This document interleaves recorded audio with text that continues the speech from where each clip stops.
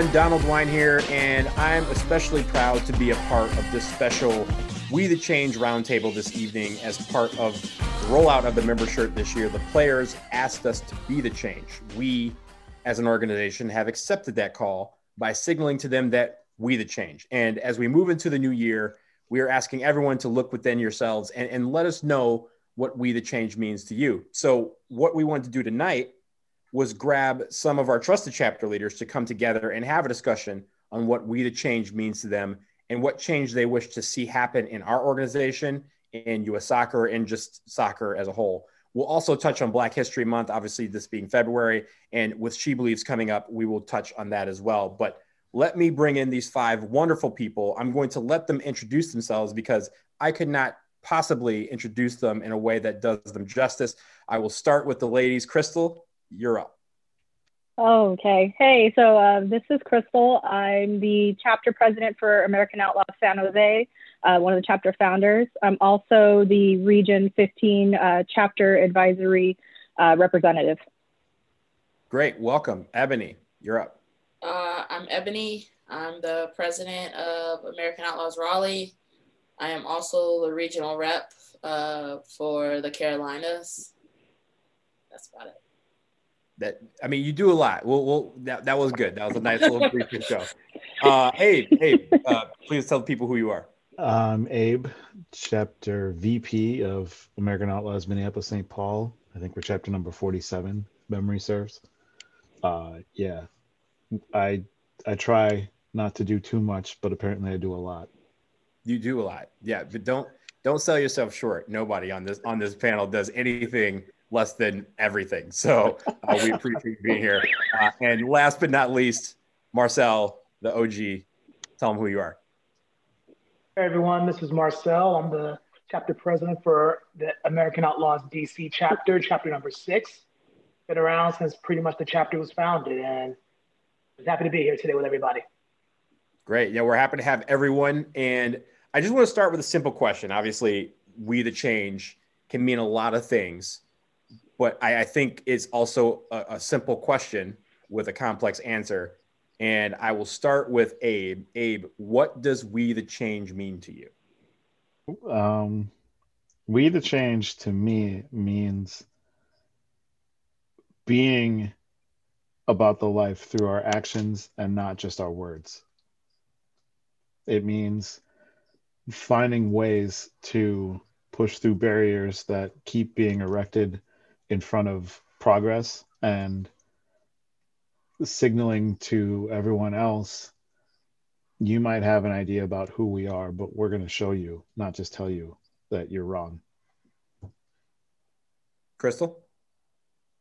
Kind of a similar vein of Abe. I see we the change and I immediately think of the players asking us to be the change. So we have to be responsible for our words and our actions and go ahead and go out into our communities and in our world and make it a better place, more equitable place for everybody. Marcel, what about you?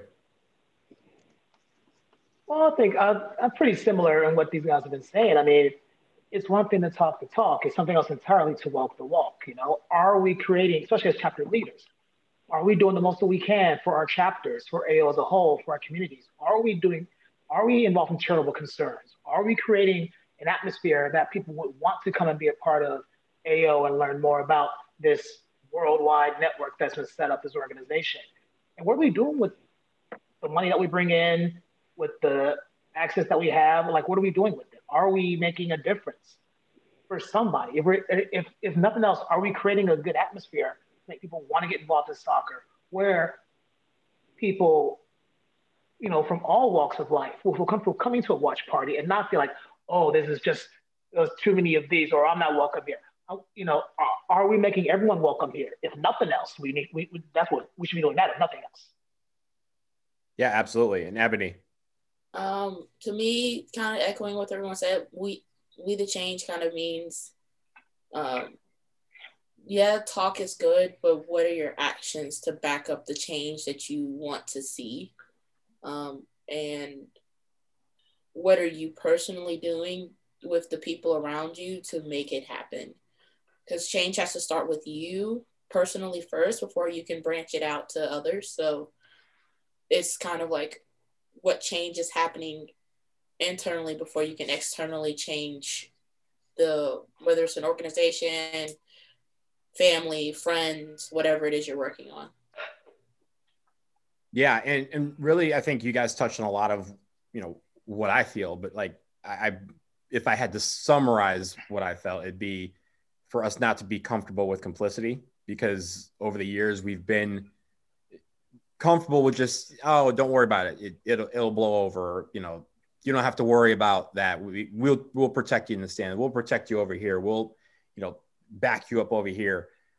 And that doesn't always happen. Right. And I'm sure there's times where all of you feel that like, you feel like you're running and you have nobody running with you. You have nobody in the driver's seat. You have nobody in the passenger seat. You have no one behind you in the back seat.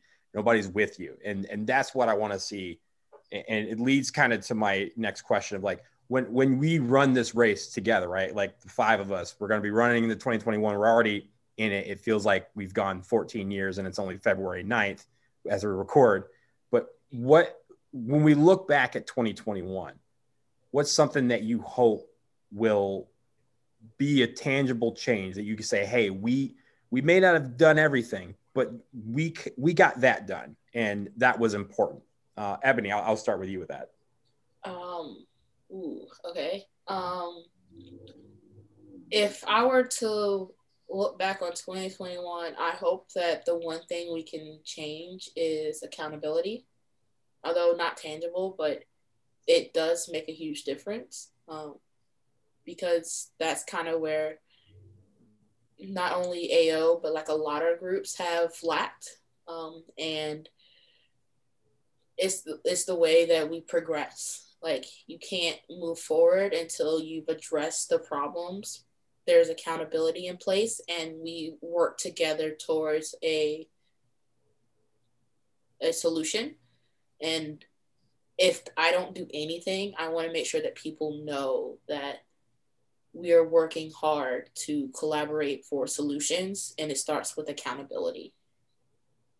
So I think if anything I do for whether it's AO, for my other soccer groups, is that we understand that we are all accountable for all of the actions that happen within our space, and we have to be able to handle that in a responsible way. No, that's a good point. And I'm going to kind of switch questions, but you can kind of take it however you need. Like she talked about like the accountability from us as chapter leaders, members, the organization, US Soccer, whatever, right? Like what change can AO do? Where does AO kind of fall flat? And it's not necessarily in a bad way. Like it could be a bandwidth issue. It could be, there's too many people and we haven't addressed it, fully or properly. But like when we're talking about tangible change, like what change can come from this group? What change can come from AO? Visibility. I would say just being present. So, whenever we have something that goes wrong, it seems like everyone goes quiet rather than, address the issue or be vocal. And I mean, it's not just when something bad happens. Sometimes we just go absent, and we could be better about showing up even when there's not a game, an imminent game, or like I said, something bad happens. I absolutely agree. I mean, I know you always have a fine line between being a fully political, capital P organization, and political as in taking a stance and holding a position. But ultimately, having a platform means being able to at least let people know what the organization really stands for, and then let people who disagree with that go away so that there's room for others to do comply with that. People are saying, oh, well, I just want to watch soccer. I'm not here for politics. And it's like, you can't decouple the two. You can't watch soccer and not be into politics. I'm just saying. It's just how life is. There's politics. It goes down to like, you got stories like, I remember when I was playing traveling soccer and Like I only signed up because some of my friends from high school were playing there, and I was like, all right, cool, I want to play with my friends. And that year, because of where the cutoff was, I was in a different age group with my peers than I was necessarily with what they wanted me. My first year, I played on 2 teams, basically. I got double the soccer because I was playing on my friend's team, which was up age, had no problem, started sometimes, whatever. But the next year, when I came back with that whole fun in mind, there's parents who saw that, got mad about it, and they're like, whoa, he shouldn't be playing up on this team. My kid should be doing that, so on and so forth. So now suddenly I only can play up so many times on my friends' team. The whole reason why I was in this organization in the first place. Mm-hmm. That's politics. It's different than who you vote for, but it's no different than taking an opportunity away from someone solely because you saw them getting a thing that you weren't. It's a good point. It's even like, I think people like to dumb everything down to politics, and it's not that everything isn't political in a way, but sometimes it's not, right? Sometimes, like, human rights aren't political. And if we advocate for human rights, that's advocacy. It's not being, look, Marcel and I live in Washington, D.C. We live in the home of politics. We know what's political and what isn't. And telling someone that they matter, or telling someone that they are welcome, and that everyone that looks like them or acts like them or feels like them or believes what they believe is welcome too. That's not a political thing. That is a human rights thing where we say, hey, we are an organization that is inclusive and is welcoming to all walks of life. We have differing opinions, but in the grand scheme of things, this is our organization. This is our family, and family's going to fight. Family's going to have disagreements. We're not all, 5 of us have had disagreements on something. It may be something stupid, but we have them, right? But yeah. At the end of the day, you have to have, like you said, advocacy work. And the advocacy be say, hey, look, you may not believe that Black Lives Matter, but we do. And that is an inherent part of our organization. We have trusted people who believe that. We have trusted people who walk that every single day. And if we're going to be an organization, we're going to be one that stands with them and walks with them. So that's, kind of what 2021 has become for me. 2020 in a way did as well, but just kind of carry that work with me. Marcel, pick up, where I left off, anything that you wanted to add. Oh, I think everyone here has been spot on so far. I mean, we need accountability. We need visibility. We need people to know that the chapter leaders are where the buck stops. I mean, like, if you need anything, come to us. And also, I guess for me personally, representation is important too. And I want that to continue because, when it's so important for everyone to see, oh, wait, someone that looks like me can be part of this organization, can be a chapter leader. That's important. And, the organization has changed quite a bit from when you and I joined, when DC started. And that's a great thing. And I want that to continue. But yeah, I just think that more of not even a political mindset, just like advocacy for like human rights, for equality. I don't think that's political. And I don't think that people should get upset with the new chapter shirt being "We the Change," having equality, having equal rights, having Black Lives Matter on it. To me, those are not political things. And so increasing that awareness and making clear that differentiation, I think that's something pretty important to accomplish this year. And I think that this shirt, and I think that this discussion we're having now is going to help a whole lot towards that. Yeah, and you mentioned the phrases, and believe me, there was back and forth over which phrases should be included and which ones kind of represented everything and tied everything together. And also, even the story of, if we include these 5 and we don't include others, are we neglecting them? And so we had to figure out a way to kind of embody all of that while also leaving room for people to add on other things that may not be necessarily written on the shirt. But with those 5 phrases, united, equality, stop racism, inclusion, and equal pay, all of them are important. But is there one that stands out to you that when you saw, you're like, yes, hell yes, it's on the shirt? Ebony? Mostly end racism. That one was a big one, especially because it was literally on like players' jackets as they were standing there for the national anthem or kneeling for the national anthem. And then it shows up on our shirts. That one was a really big one for me, and equal pay, just because it's a very big topic and it's insane that it's still a topic. Right. It's insane that any 5 of these things are still a topic. But those 2 were the biggest ones that like stood out to me the most. When we had we hosted the women's national team just after the Gold Cup and the victory tour as it was, and the equal pay chant started. It was a beautiful thing because I'm standing there watching a whole stadium full of people who normally, you know, I will say a crowd for a women's national team match is usually a little bit more subdued, a little bit more chill. And you had an entire stadium that was like, yeah, we're having a good time. We're still partying, but we're also still going to be like, yeah, but equal pay. Like we had an all woman,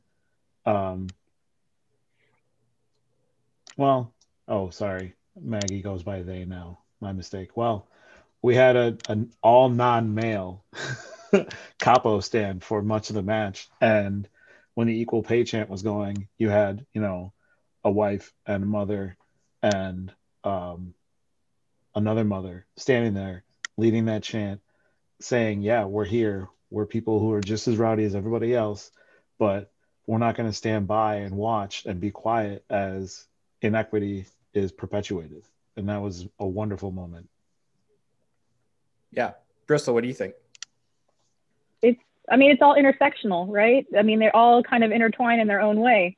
So if we're talking about ending racism, implications of equal pay, even in society, there are levels, not just female and male, we're talking about there's racism within that scheme as well.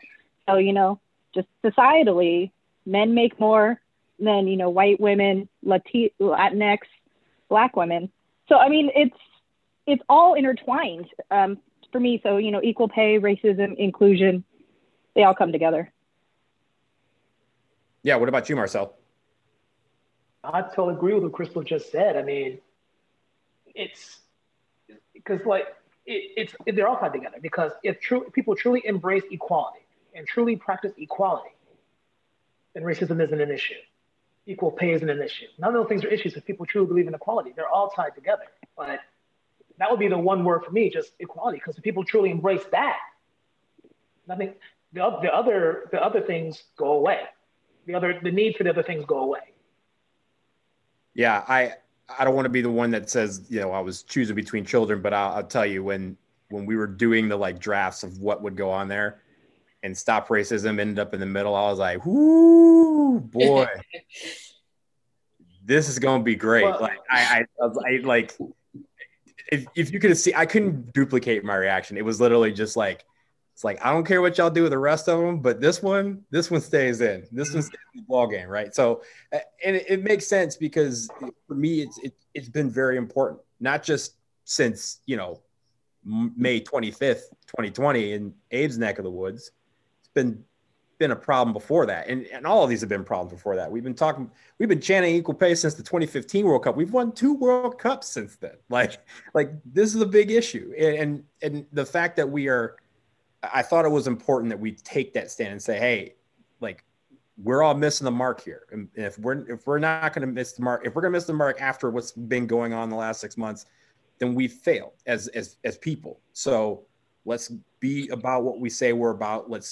We haven't changed our ideals. We haven't changed our talking points. We haven't changed what we think and how we react to things. We just showing it a little bit more. And I think that a lot of people have confided to me that is something that really hits home, because we haven't represented all the way. We as an organization we do, but we never outwardly say it. And so that's something that I thought was important, that this year we outwardly say it, we back it up. And luckily we have, you know, you guys and others out there that back that up too every day. And that hopefully you guys have a sense of pride that you're walking, you can wear that shirt and go, yeah, we about to do this today. We about to make some change. Damn it. Like whatever psychs you up. Right. So those are the ideals that I think really embody everything. I think, Crystal, you put it perfectly when it says they all intertwine. I do want to move on to Black History Month because it is February. We only have 28 days. We should take advantage of this one. Ebony's lights cut out. But we'll get Ebony. Oh, there we go. Ebony's back. But I wanted to switch to Black History Month because obviously important. And this is one question that I was just like, just kind of get a sense of who you are, because we all have different thoughts. But who are some of your heroes? Both you can either say on the field or just in society that you think people should be studying or researching during Black History Month. They may know. I mean, it can be DeMarcus Beasley, who everyone knows, but it could be someone that everyone doesn't. So Marcel, give me a name or give me two or whoever that you think people should be like, hey, do a little bit extra on this one. Oh, okay, I'll give you one that was recently in the news because he recently passed away, Hank Aaron. Just because he was able to hit a home run ball better than anyone in American history, he had to go through so much and deal with so much hatred. Where if he was born with a different skin color, he would have been glorified and held up as a living legend while he was still playing. And he handled it with so much grace and style that is just unfathomable to me. That's the one I really admire. I don't really look up to a lot of athletes. I mean, I respect and admire athlete skills for the most part, but that's someone that I can count as someone that I admire and I hold him as a hero because of what I know he had to go through and what I know that did to him and how we refused to let it break him. That's one. Also, just continuing on baseball, Jackie Robinson. I mean, like these legends, these pioneers who went through so much, who dealt with so much, but I'll make it a bit more personal. I went to Howard University here in DC. My dorm I stayed in my freshman hall was named after Dr. Charles Drew, a surgical pioneer who died because he was in a car crash and couldn't get a blood transfusion. So, I mean, things like this, I mean, like people, I think a lot of people don't like the struggles and what you have to deal with just because they have skills and abilities, but because of the color of their skin, they have to deal with so much. Those are what, I mean, and people who deal with it and can persevere and make change in this world. So those are kind of some of the people I look up to. No, those are great ones, and that's a great example about Howard. I mean, Howard has a who's who book of people you could study. That was a good one that you mentioned. Crystal, what about you? So couple for me. Just because I'd mentioned the word earlier of intersectionality, I would kind of throw in the word or the name Bell Hooks, just because she was the one that really pioneered that, and also feminism, a lot to go to her. Just because I don't know, I was really thinking on this, and I don't have a ton of heroes in general. I mean, a lot of people I look up to for their individual actions, but someone who came to mind when you asked that question was Coretta Scott King, in that everyone thinks of her more as just the wife of MLK, but not really that, she picked up what he was doing and amplified it. She's the reason we have MLK Day. She also not just extending what she did, what he did with civil rights, she extended that further out to LGBTQ rights, immigrant rights, and just the legacy that she had. So I would include her in that as well. Abe? Man, I mean, it's wild because I've never been someone who necessarily I definitely don't idolize athletes, right? It's like they're people. They might do amazing things. Sometimes they do things that you're just like, that's crazy. I heard the story. I've always been a fan of Bill Russell, even though I've never been a Celtics fan. And what's wild to me is that he didn't actually accept his Hall of Fame ring for a very long time until the player, what was his name?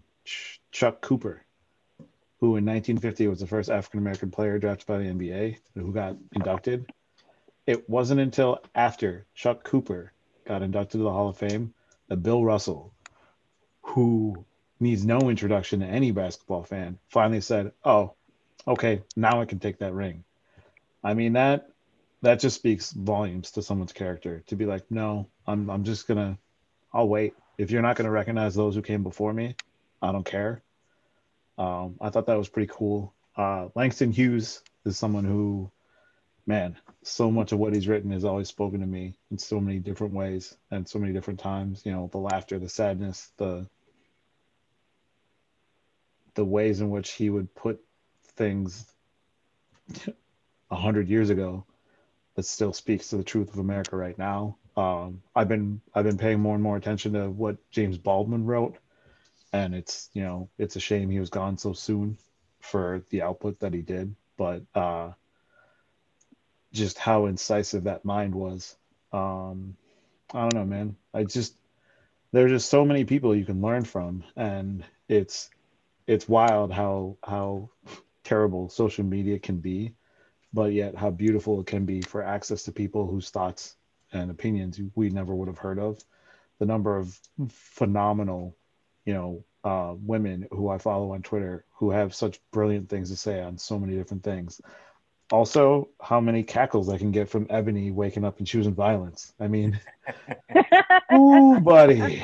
She's been doing that lately too. She has. On Twitter. Whew. Oh my gosh. Like, I mean, I can wake up and be on one, but I usually just put the Twitter down. Like there's a lot of violence in my drafts, but I don't usually tweet it out. Ebony just just tweet the violence. Just tweet it. Okay. Tweet through it. Just gotta let that go. She lets that thing go all the time.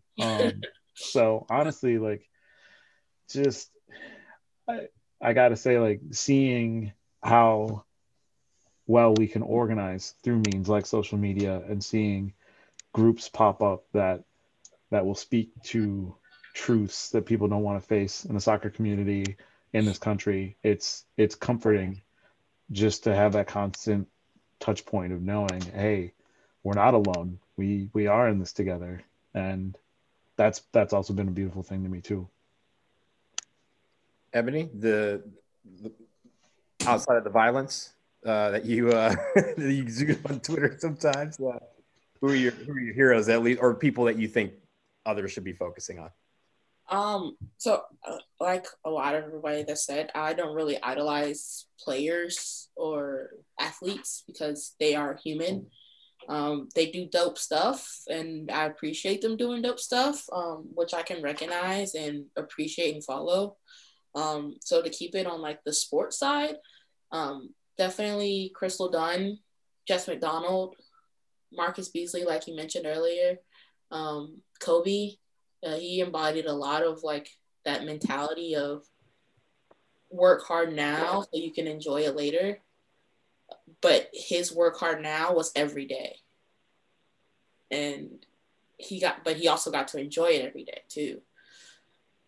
So it was kind of like having those people that can inspire you, but you don't have to necessarily idolize. I would definitely lean more towards those. Kaya from Washington Spirit, although she's no longer with them, it's just when players can allow you to hear their trauma and hear their growth and hear how something has affected them mentally, physically, emotionally, but they've still bounced back from it. Those are the type of stories that I look for because I want to see what they're doing so that I can amplify that. Yeah, I think just that. I mean, and then on the personal side, like I have friends that are doing dope things that are very inspiring. Like Doug just released his supporters group for the Spirit. Rox has been in this game forever and doing his thing. Kurt down at Footy Mob.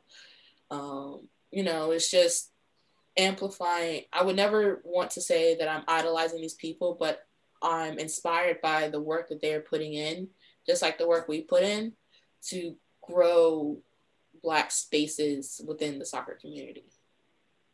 Oh, yeah. I forgot one I want to sneak in real quick. I completely forgot it, and it's the Black Girl Hockey Club on Twitter. Oh, yes.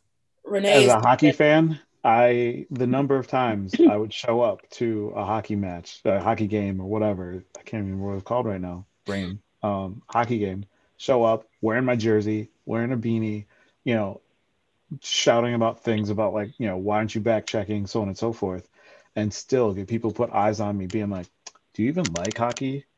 And it's like, I noticed you didn't ask anyone else around me that question. Oh, was it because I'm too melanated for you? Is that why I can't like hockey? So yeah, Black Girl Hockey Club, love that. Love the space, love the fight of getting actual NHL teams. NHL talk about a league with some issues, getting them to actually open their eyes to what they're missing and saying things. It's a lot more than what the NFL tries to say about how they're trying to make way for things.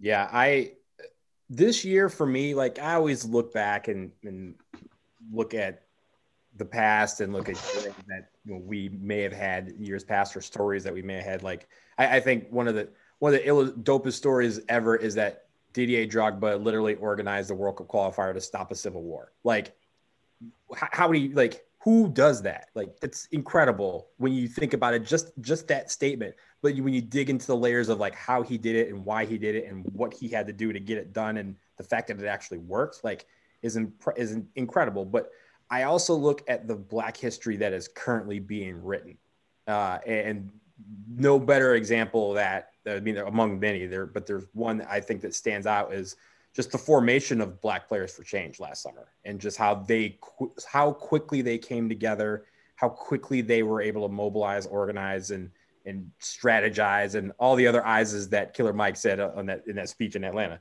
But like they literally did that in the span of like 2 weeks and got people from around the world on a WhatsApp and on a Slack and was like, let's just bang this out and make it happen.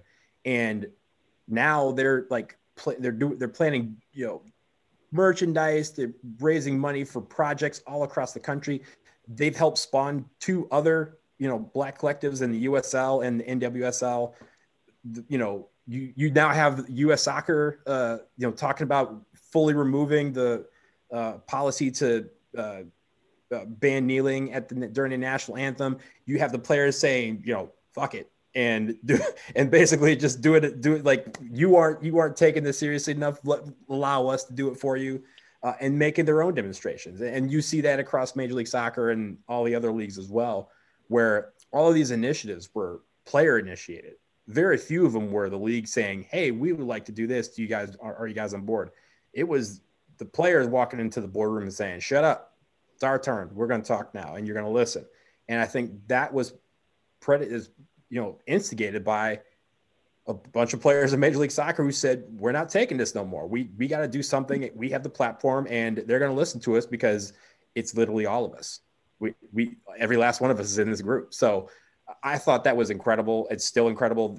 The mini pitch initiative that they just announced last month is something that I'm hoping to get on board with on a personal level. And I think if people can read into some of these stories, how people got to where they were and just these collectives and what they're doing to bring change even immediately, tangible change, just look at how some of these teams and some of these leagues are doing, which leads me to a question that I know you guys will love.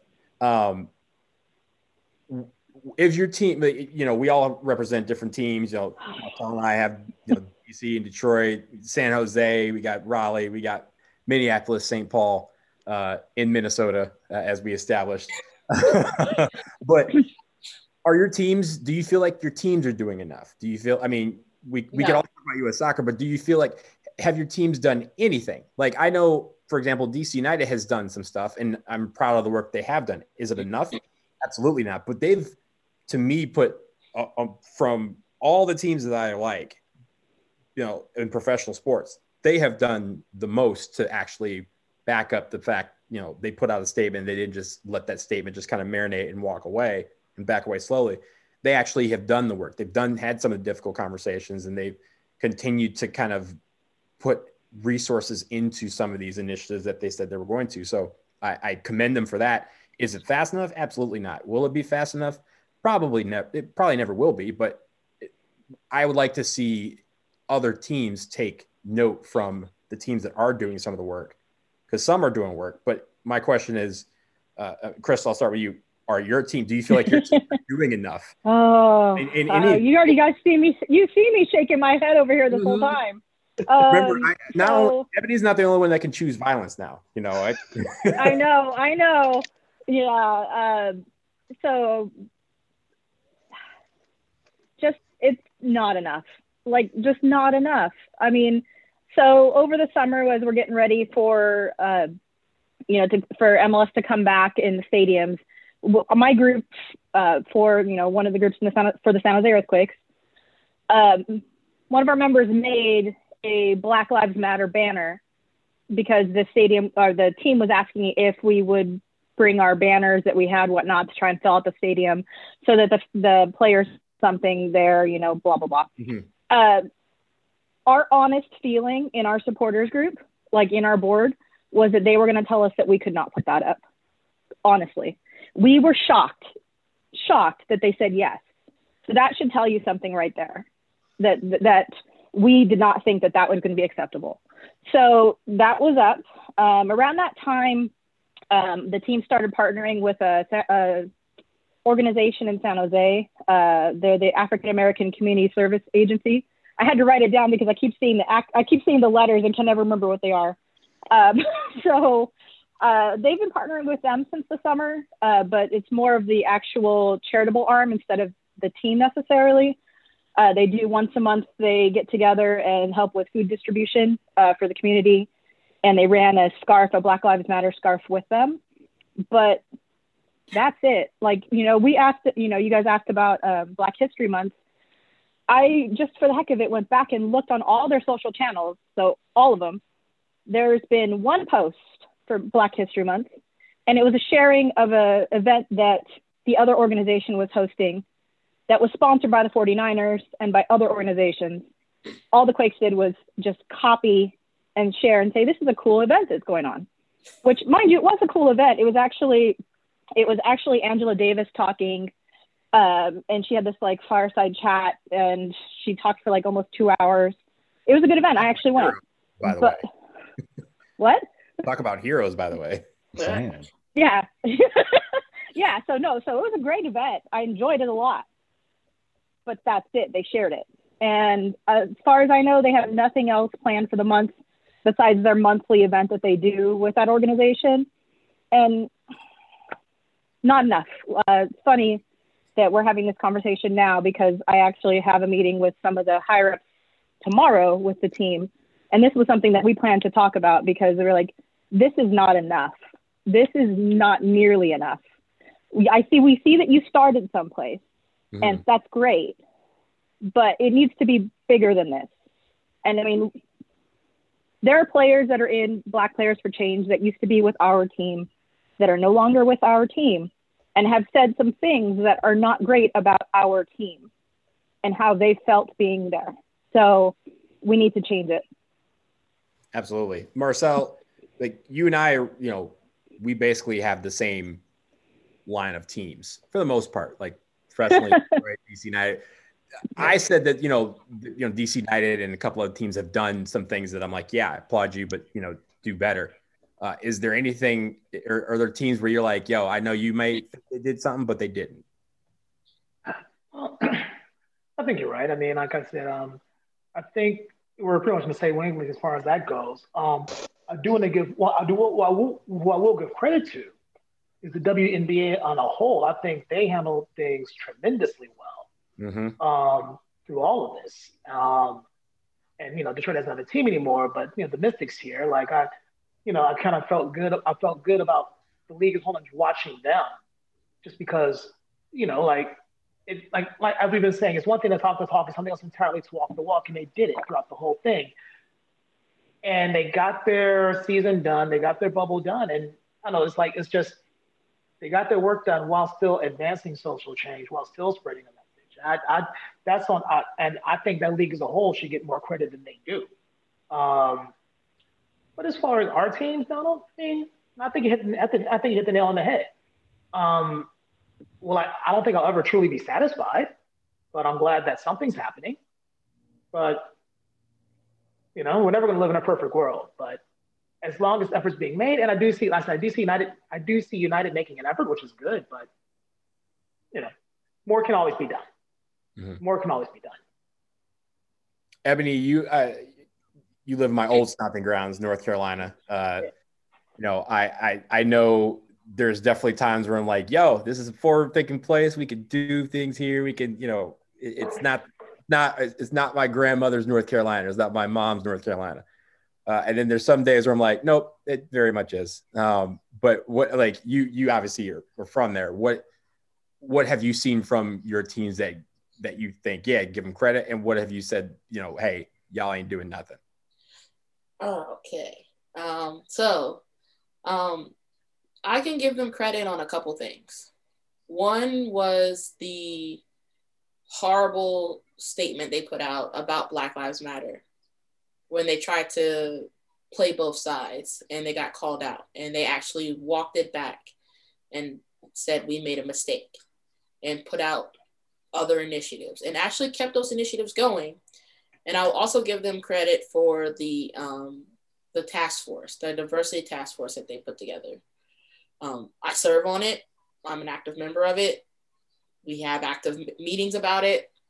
And there's actual talk of like actually doing things for the community, Black community, underdeveloped communities, like all of it, So I can give them credit for forward thinking of those task force.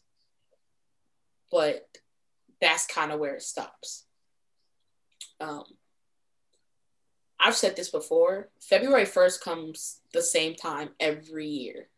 It is the same day every year. And to not see my club put out a statement on February 1st after forming a diversity task force, after walking back that statement, it just kind of was like, so this is all for nothing. And like, I love this crest. I'll wear this crest forever, but they have a lot of work to do. And I guess this is where I choose violence again. There is no active way that I can legit allow them to live in the world, to operate in the social media space that they do, and not continue to ask the questions of what are you doing for the Black players on both of your teams? Because you have the courage too. Mm-hmm. And we've already seen with the NWSL that Black players were exploited and not provided with the proper resources to handle that type of emotional distress. So as an organization, what are you doing to safely provide resources for your Black players on both of your teams so that they feel heard? And those are questions that I think every team should be asked. But me personally, I have to have answers. And I don't feel like my team has done enough, is doing enough, or will do enough until who knows. Mm-hmm. But yeah. No, that's deep. I mean, Abe, I come to you last, not deliberately, but I think it's good that we did, because your experience last summer was quite different than everyone else, because you were at the epicenter of everything. I mean, me and you were on phone calls, like it felt like nightly, where we were just like, just texting or calling, making sure that the other was good, because between you and I, we were epicenters for hell for, the better part of a couple months. But what has been the response from, in your mind, from, Minnesota United or just the other teams in the Twin Cities? What responses have they been, knowing that it's a different type of response that they have to provide? I mean, yeah, it's a lot, right? Because in ways they did, like, for example, Minnesota United did more than some people would have expected. At the same time, if I'm being completely honest and open, because, I'm among my people, I got to keep it 100. they haven't lived up to what they could have. They haven't understood the circumstances and the dynamic in play. I mean, I was just listening to a friend of mine, Wes. He has this podcast, 55-1 podcast, and every year he does an interview with the owner, Dr. McGuire. And Dr. McGuire was candid, as he often is. And it was interesting hearing how defensive he sounded about a thing that he needs to see differently. Ultimately, it was nice letting players speak their truth whenever they needed to. It's absolutely a thing any team should do. It's complicated when a team holds that up as an example of how they're showing leadership. Because ultimately saying, hey, we're going to turn to you, the person who's being most affected by these things, you have to do all this emotional labor. And we're not going to find ways on our own that we're not going to say it on our own. We're going to look at these things. We're going to do these things. We're going to put this plan together. We're going to put this plan out. Going back to the accountability piece, it's not like they said, here is our plan. Here are the things we're going to do. Here's when we are going to do them. Here's where we're going to allocate our resources to make these changes to address these things that we feel that we are missing on. They haven't done those things. They've done things. I'm not going to knock them for that. They were among the groups of people, like the Allianz Field was a ballot drop-off site, right? That's huge. You know, in the middle of a global pandemic, they're doing food drives at their spot. They've been involved with United Way. At the same time, it feels like they're not contributing as much as they could to the business environment around the stadium that has pushed out, you know, immigrant people, people of color, in to make way for, you know, wealthier developers who are like, hey, this area is on the come up. Let's come get ours. So it's a mixture of things, right? Like the Twins, the team near and dear to me, even though they haven't won a title in so long, it's sad. They actually had the sense to look at their history, and they had a statue of an old owner, Calvin Griffith. They took that statue down. They said, he has said things in the past that we do not agree with, and we cannot honor his legacy with a statue when that stands in direct contrast to our values. That's a powerful thing. Some people are like, oh, you took down the statue. It's like, yeah, but the shift in thought that represents is a big thing. Mm-hmm. Could they do more? Of course. You know, Major League Baseball is Major League Baseball. They're slow to change a lot of things. But at the same time, I mean, so it's a mixture, right? You've got Minnesota United on the first day of Black History Month just retweeted some random thing, and I actually ended up DMing a friend, cracking up, saying, you know, it seems like right now they've got more time for the days of the week than they do for Black History. And then the next day saw a Black History post, and it was about a hockey player, which I was like, and that's on brand. You still live in Minneapolis. You still got the Wild. I know RP North. Yeah. And I mean, the thing is, like, I'm happy that they're still sharing history, right? And I'm not knocking what they chose to focus on. However, it's like, I know how scheduled tweets work. I know you understand the calendar. And when your first tweet of the day is the day of the week, instead of saying, hey, it's Black History Month, buckle up because we got a whole bunch of stuff ready for you. We're going to teach you about some things. I mean, I haven't checked in a little bit, but I don't think they're sharing links about the history of how 94 came through and tore the heart out of a Black neighborhood called Rondo.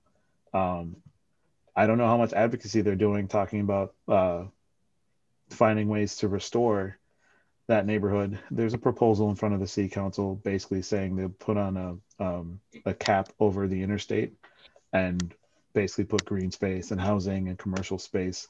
You know, it takes some federal money, it might take some state money, but basically bringing a way back to put houses back that were there before 94 came through and kicked a whole bunch of Black people out of a neighborhood that was thriving before it came through. I don't know if Minnesota United is in a place where they could say things like that, right? Mhm. Like they know George Floyd's name. I don't feel in my heart of hearts that they've done enough to honor the tragedy that is the constant oppression of people by police in this nation. Um, there are some teams that will say end systemic racism and show how they're working towards that, and then other teams that will just say the words and not really understand what it really means. I don't know. So in summary, I mean, I've seen positive signs. I remain hopeful because I'm fundamentally a hopeful person. But no, if Chris Wright or anyone else from any local sports team outside of the Lynx, because I'm not going to throw any shade at the WNBA. They held up a gold standard. If any of them came to me, I would say you can do more. I know you can.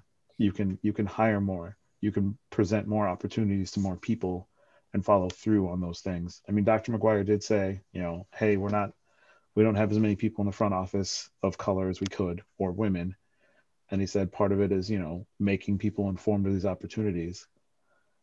Part of it's also showing that your value is, yes, we want this kind of a staff. We want more of the people in the room who understand these things, so that we don't have to hunt around making the supporters do this emotional labor while we've got other things going on in our lives, while we're still trying to get used to the constant sound of helicopters flying overhead, shaking our windows, while we're trying to think of how you get used to the thought of, hey, if there's tear gas, here's what we got to do with these towels, or if there's IEDs in the alley, or getting bug out bags together and neighborhood watches and not sleeping for days proper because you don't know what's going to go down, because the state came through and escalated the situation that people are mad, and rightfully so, and made things worse.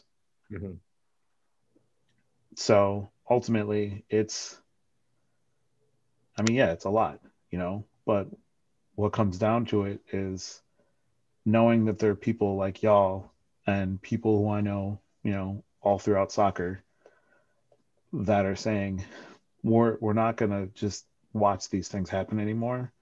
We're not going to act as though these are someone else's problems. These are our problems. That's a beautiful thing. For sure. And I know, living in, DC, San Jose, Raleigh, Minneapolis, St. Paul, like, I know the teams, if they're listening, they're going to be like, oh, damn, those guys are on it. They're going to be checking us. We got to be ready. And they should be ready, because I will be checking on them. So I do want to. Quick Yeah, go ahead. So to build on what Abe just said. So on the 1st, the Courage tweeted about Black History Month. NCFC did not. The Courage retweeted all of the initiatives that Uproar and OCS was doing. NCFC did not. Then the 2nd, they put out a statement, still didn't retweet anything that OCS did for an entire week, where we put out stories, highlighted a Black supporter, did a local business, all of that stuff for the whole week. We amplified the USLBPA, Black Girls Hockey Club for our hockey team. We the Black Women's Players Collective for the Uproar side. And then this week, so we did our Black History of NC. NCFC didn't retweet it until Tuesday. So it's like, the avenues are there. We are actively working hard. And as a supporters group, we are literally doing the work for you. You just have to amplify it. And they can't even get that right. And it's like, dude, like, it's kind of like what Abe said. Like, there's so much more that could be happening. And it's just a day of the week instead of Black History Month. Yeah, it always astounds me, and I know it astounds you as well, like how it takes everything for them to do the bare minimum. How like we were joking before, like, mash that RT button. Yeah, of course, it takes 2 seconds to take someone's story and share it with some of these teams, millions of people, and one shot. And it's hard for them to even do that, which they can always do better. And I think every team has not done good at amplifying the stories that are already out there.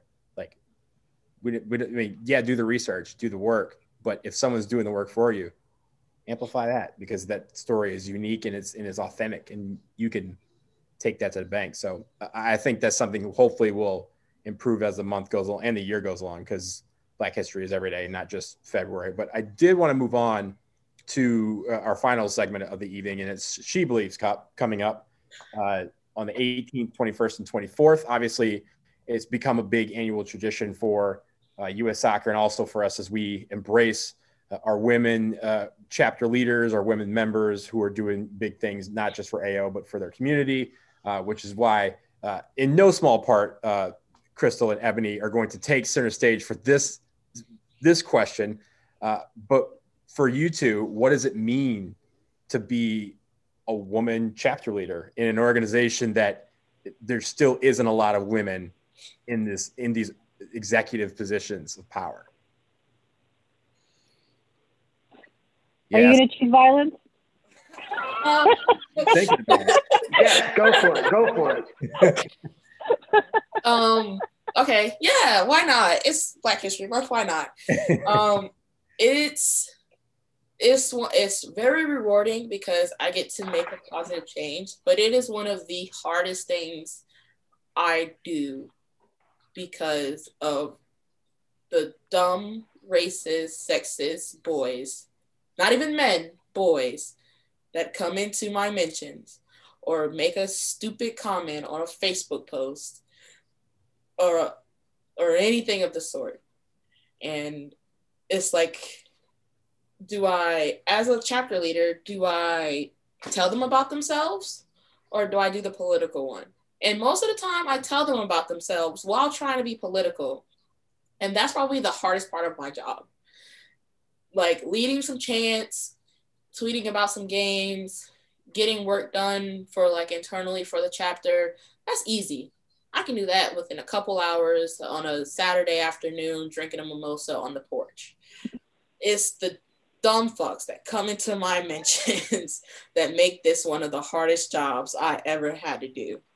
And it's not even like they're trying. They are actively that dumb and they're actively that naive that it's like, how do you change something that they took 30 years to learn and unlearn it and try to get them to unlearn it in 2 messages?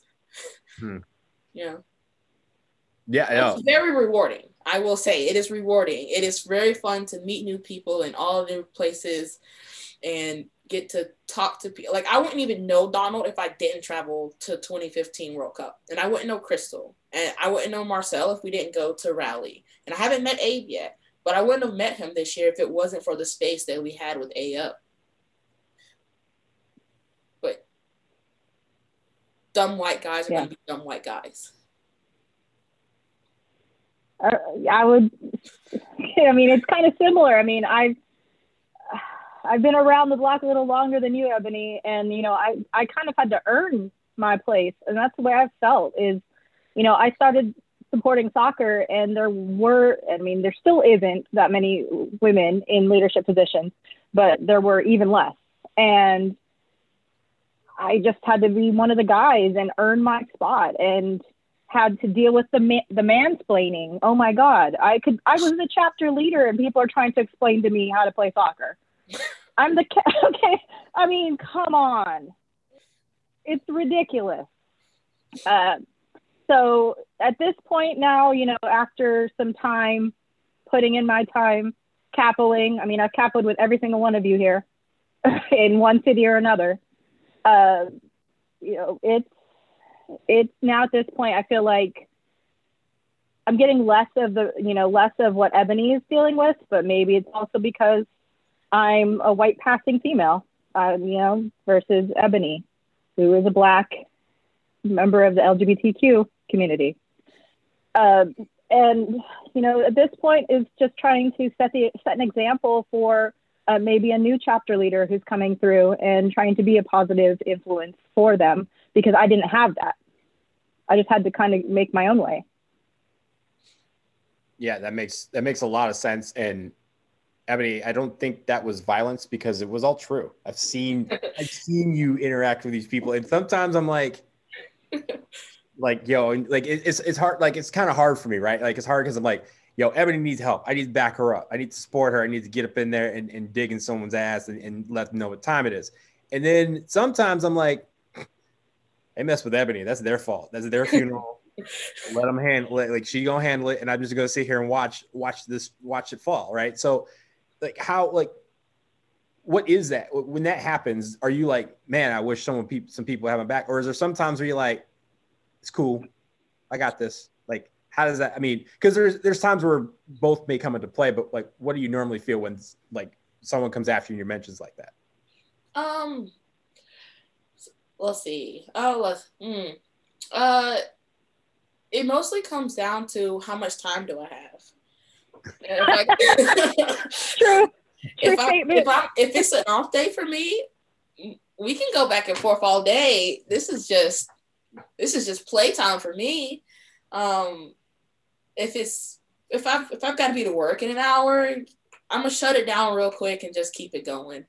I mean, I defend this group because I love this group and I love the potential it could have to go back to what it was meant to be.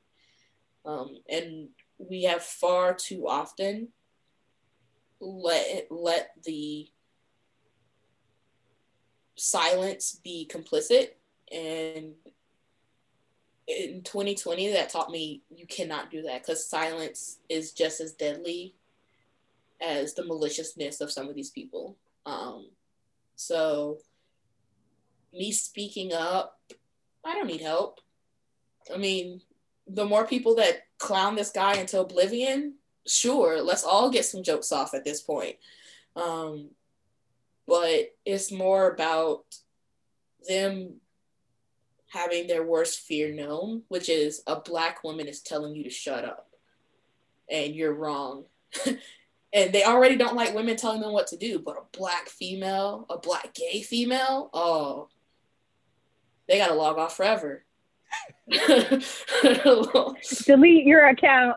Yeah, just like, go ahead, it's okay. Log off is in the corner, you can do it. Like, it's just a matter of like, if I know I can't change someone's mind about something, I'm just doing it for laughs at that point. Now you just got to be clowned in front of the world, and that's on you. Like, you made me wake up and choose violence. I was just merely a bystander. I woke up, had a cup of coffee, was scrolling through Twitter, and you said something stupid. Now you got to get roasted. You're going to be darker than the coffee I'm drinking. Like, I don't know what it is about it, what it is, but I can't help it. It's just a matter of me, like, it's a matter of me trying to diffuse the situation, but also let you know I'm about this. And I'm doing the work to make sure that my spaces for females, for Black fans, for gay fans, for any fan to know that you have a space beside me. And if you have a space beside me, you will be heard. Because a lot of people didn't have that. You know, like Crystal said, like, she had to blend in. And I'm not about blending in. I'm going to give you everything 100% full front. And if that's something you don't like, unfollow is the same place you hit follow. Like it. I mean, as we close this out, this question is obviously something I want to pose to the two of you, but Marcel and Abe, I will also want to get, our opinion as well on how we can help what answers come out of Crystal and Ebony. But this question is, what can men do? Like, what can men do to advance the causes that are important to women and to give you more of a platform? And I'm not saying that to say that you guys don't have platforms, because you both obviously do. You choose violence on the regular. I see it. You've probably destroyed more burners per capita than most people on Twitter. But the idea that women as a whole still need to be amplified. How do the men factor into that equation in your minds? Crystal, I'll start with you on that one. Just being supportive and amplifying our voices. So, validating our concerns and letting us be heard. I mean, I said the word before, mansplaining. Like, yeah, you have to be able to be supportive and understand that we know as much as you do. And, and some of us know more than what you know. Sorry, we do. I mean, and for me, I don't choose violence as often as Ebony.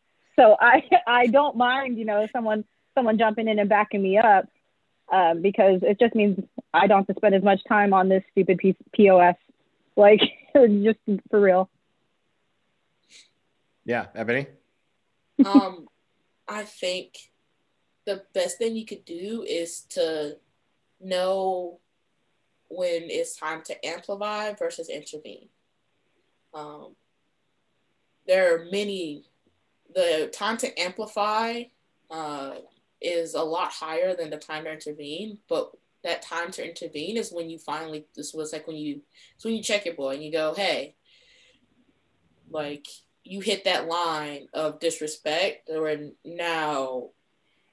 you hit that line of intolerance or anything of that sort, where now I'm going to jump in and tell you about yourself and tell you who these people are and what they've done and how they will kick your ass at any moment.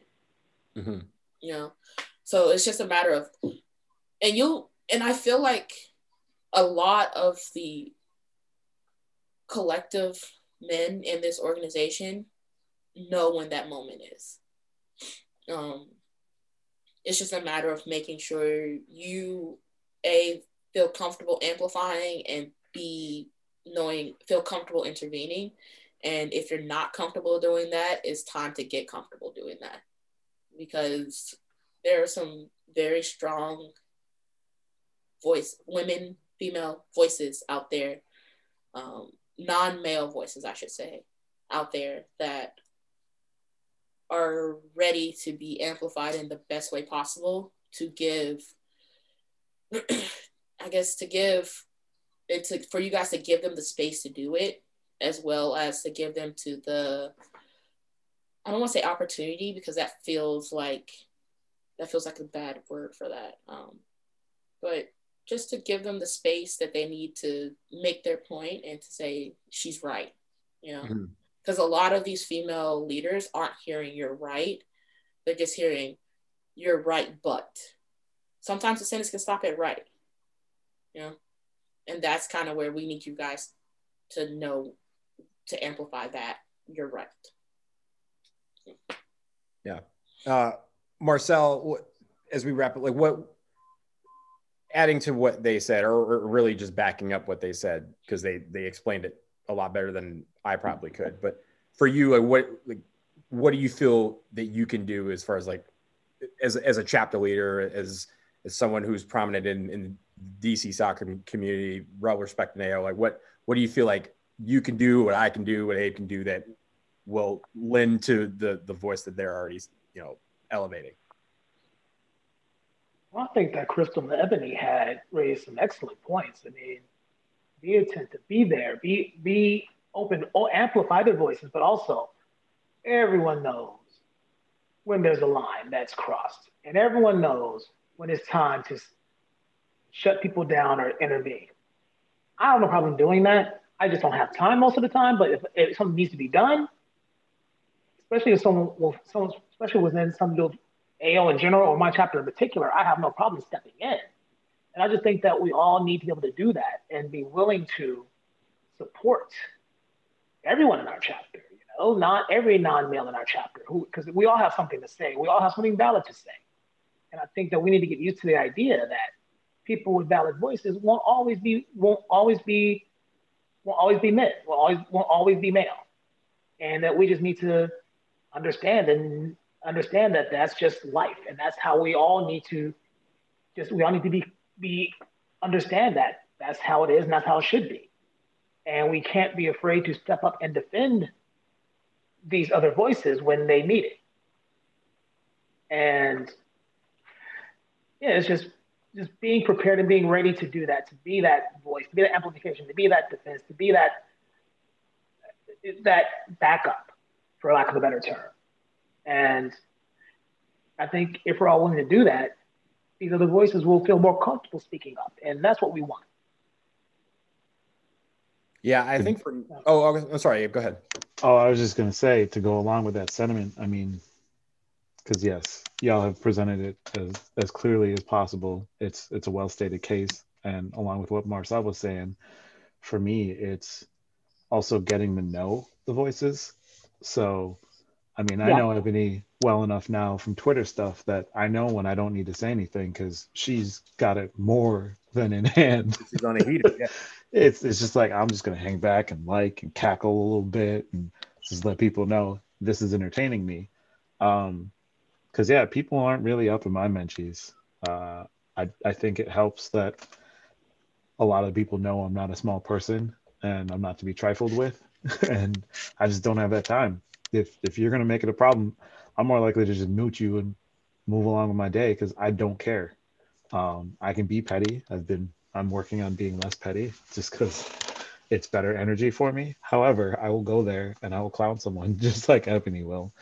But ultimately, it's finding as many voices as possible that you can amplify, that you can get to know, so that you are better calibrated to knowing, hey, this is more of a problem. They might have had tweeted a thing out like, knowing that someone's team lost that morning, they might have less patience for a certain thing, right? Or, a jersey drop that they were excited about that you thought they were crazy for, but whatever. Courage kept putting up bad jerseys, but Ebony doesn't agree with me. It's fine. That's how you feel like? I'm just saying, I'm ecstatic that Crystal Dunn is on the Thorns because I bought the Dark Rose kit, and for the culture got me a name set coming, and I'm gonna have a Crystal Dunn jersey. Hey, hold up. I do not have an NWSL team. I get to pick whichever players I want. So there. I am very happy for Lynn Williams. I hope she gets another title. I don't care. I want all of them to get titles. I want everyone to win all the things. Ultimately, though, jokes aside, yeah, for me, it's a lot of just like a lot more of the people I follow on Twitter these days are not male voices, because it shows me perspectives that I otherwise wouldn't have seen and paints things in ways that I try to think of, but they're just certain things I never think of. Like, the classic story of like me walking down a sidewalk and seeing a woman walk the other side of the block, and me as a black male being like, what did I do? But the other layer of, the woman who was much smaller than me and going through life constantly being catcalled or harassed, or the violence that men represent in a general sense. Someone had once said, hey, if we're walking on the same side of the street, I've been out one night where the dude walked to the other side of the block so that I could stay on my side and he could stay on his side, and I wasn't being followed by someone, even though it's two people just going about their day. It's reframing things sometimes. I mean, other times it's like, look, if I'm standing in an elevator and you suddenly change your purse from one side to the other when I walk in, but I noticed you didn't do it when the white guy walked in, come on now. That's a different thing. But just being able to expose yourself, to open your mind to more perspectives that then allow you to be more empathetic, because ultimately that's really what we need. Is I feel like empathy leads to equality, because if you understand a person's problems, you're more receptive to ways of ameliorating them, or even understanding in the first place that they're a problem. If someone's going to be all, oh well, civil war is about states' rights, it's like, yeah, but states' rights to do what? Right. If you're not going to pay attention to the root of the thing, we can't have a conversation. If we're not going to come from a shared vocabulary, we're just going to talk past each other. So ultimately, I feel like it's incumbent upon us to do the best we can of, when you find someone who will say things that you might not necessarily be comfortable with, that you figure out why you've got discomfort and then respond from a place of at least understanding. Because yeah, sometimes the person's going to be wrong. It doesn't matter how they go about their life. Sometimes people are just wrong. But if your default position is they're wrong because they're not my gender, then you're always going to be wrong. Mm-hmm. Yeah, I totally agree. And I think the only thing I can add to it, everything that you guys said, is just, making sure that the spaces remain safe, welcoming for women, for, people of color, all, because too many times I hear people tell me like, yeah, I didn't go because it, just didn't feel right.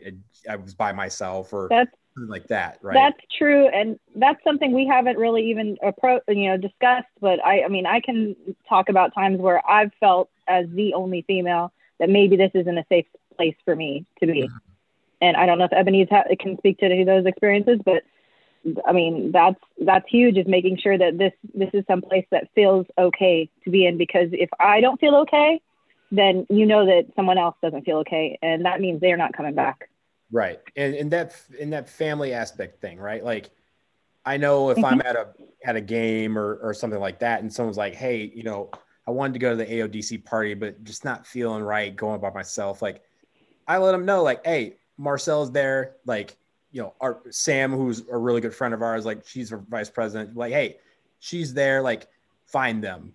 They will take care of you. They will make sure that you feel welcome, and then they'll introduce you to people who will make sure you have a great time. Like, those sort of things that may be very small, but for them, it gives them an option of saying, and sometimes they take us up on it. They go, they meet Marcel, they meet Sam, they meet whoever, and they go, oh, I had a great time. Thanks for, putting me at ease about going. And sometimes they still don't feel comfortable because like, hey, Marcel is probably a great guy. I just, just not feeling it tonight. No big deal.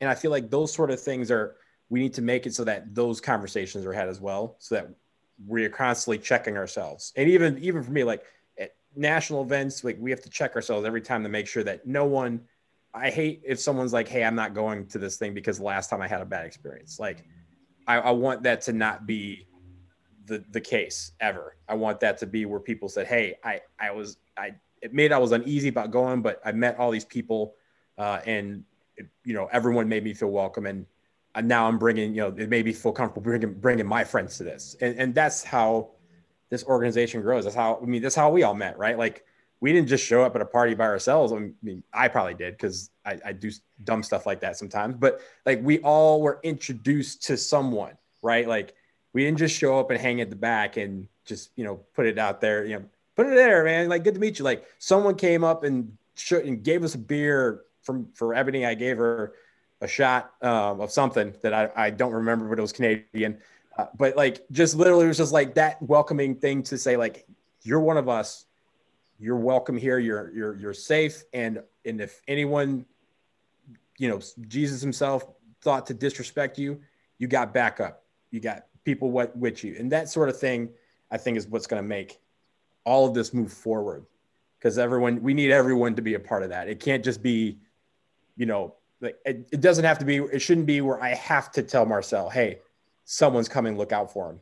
It should be like, they're going to come and they may not meet Marcel the entire night, but everyone else at the bars, you're new, you're with us, your family. So that's hopefully what you guys have experienced. And obviously it hasn't been all the time, but I do hope that it's something that we can build on that and continue to make that inclusion be at the forefront of everything we do for women and for people of color as we move forward. So I do think we've run out of time. We ran a little long, but it was a great conversation. It was fun. And I don't think anyone's going to be upset that it ran over an hour, but I do want to thank all of you, Crystal, Marcel, Abe, Ebony, for joining us tonight.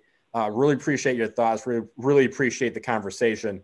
It's one of many that should be held. And I'm glad that we're all, friends and family enough that we can have some of these, hard conversations, and have some of these conversations that make us think and make us laugh and, make us, emotional. But that's part of what this is. So that'll do it for us tonight. I hope everyone that listened in can think about how you can be the change that we all see. Continue this conversation. Listen to this over again after you listen to it. Talk with your fellow members. Talk with your families. Talk with your chapter leaders. We can't do this by ourselves. We as an organization can't do this. We need everybody moving forward with us and walking with us. So if we can all do something every day to improve our community, then we can truly say we're the change. So for Marcel, for Crystal, for Abe, and for Ebony, I'm Donald. Good night, everybody.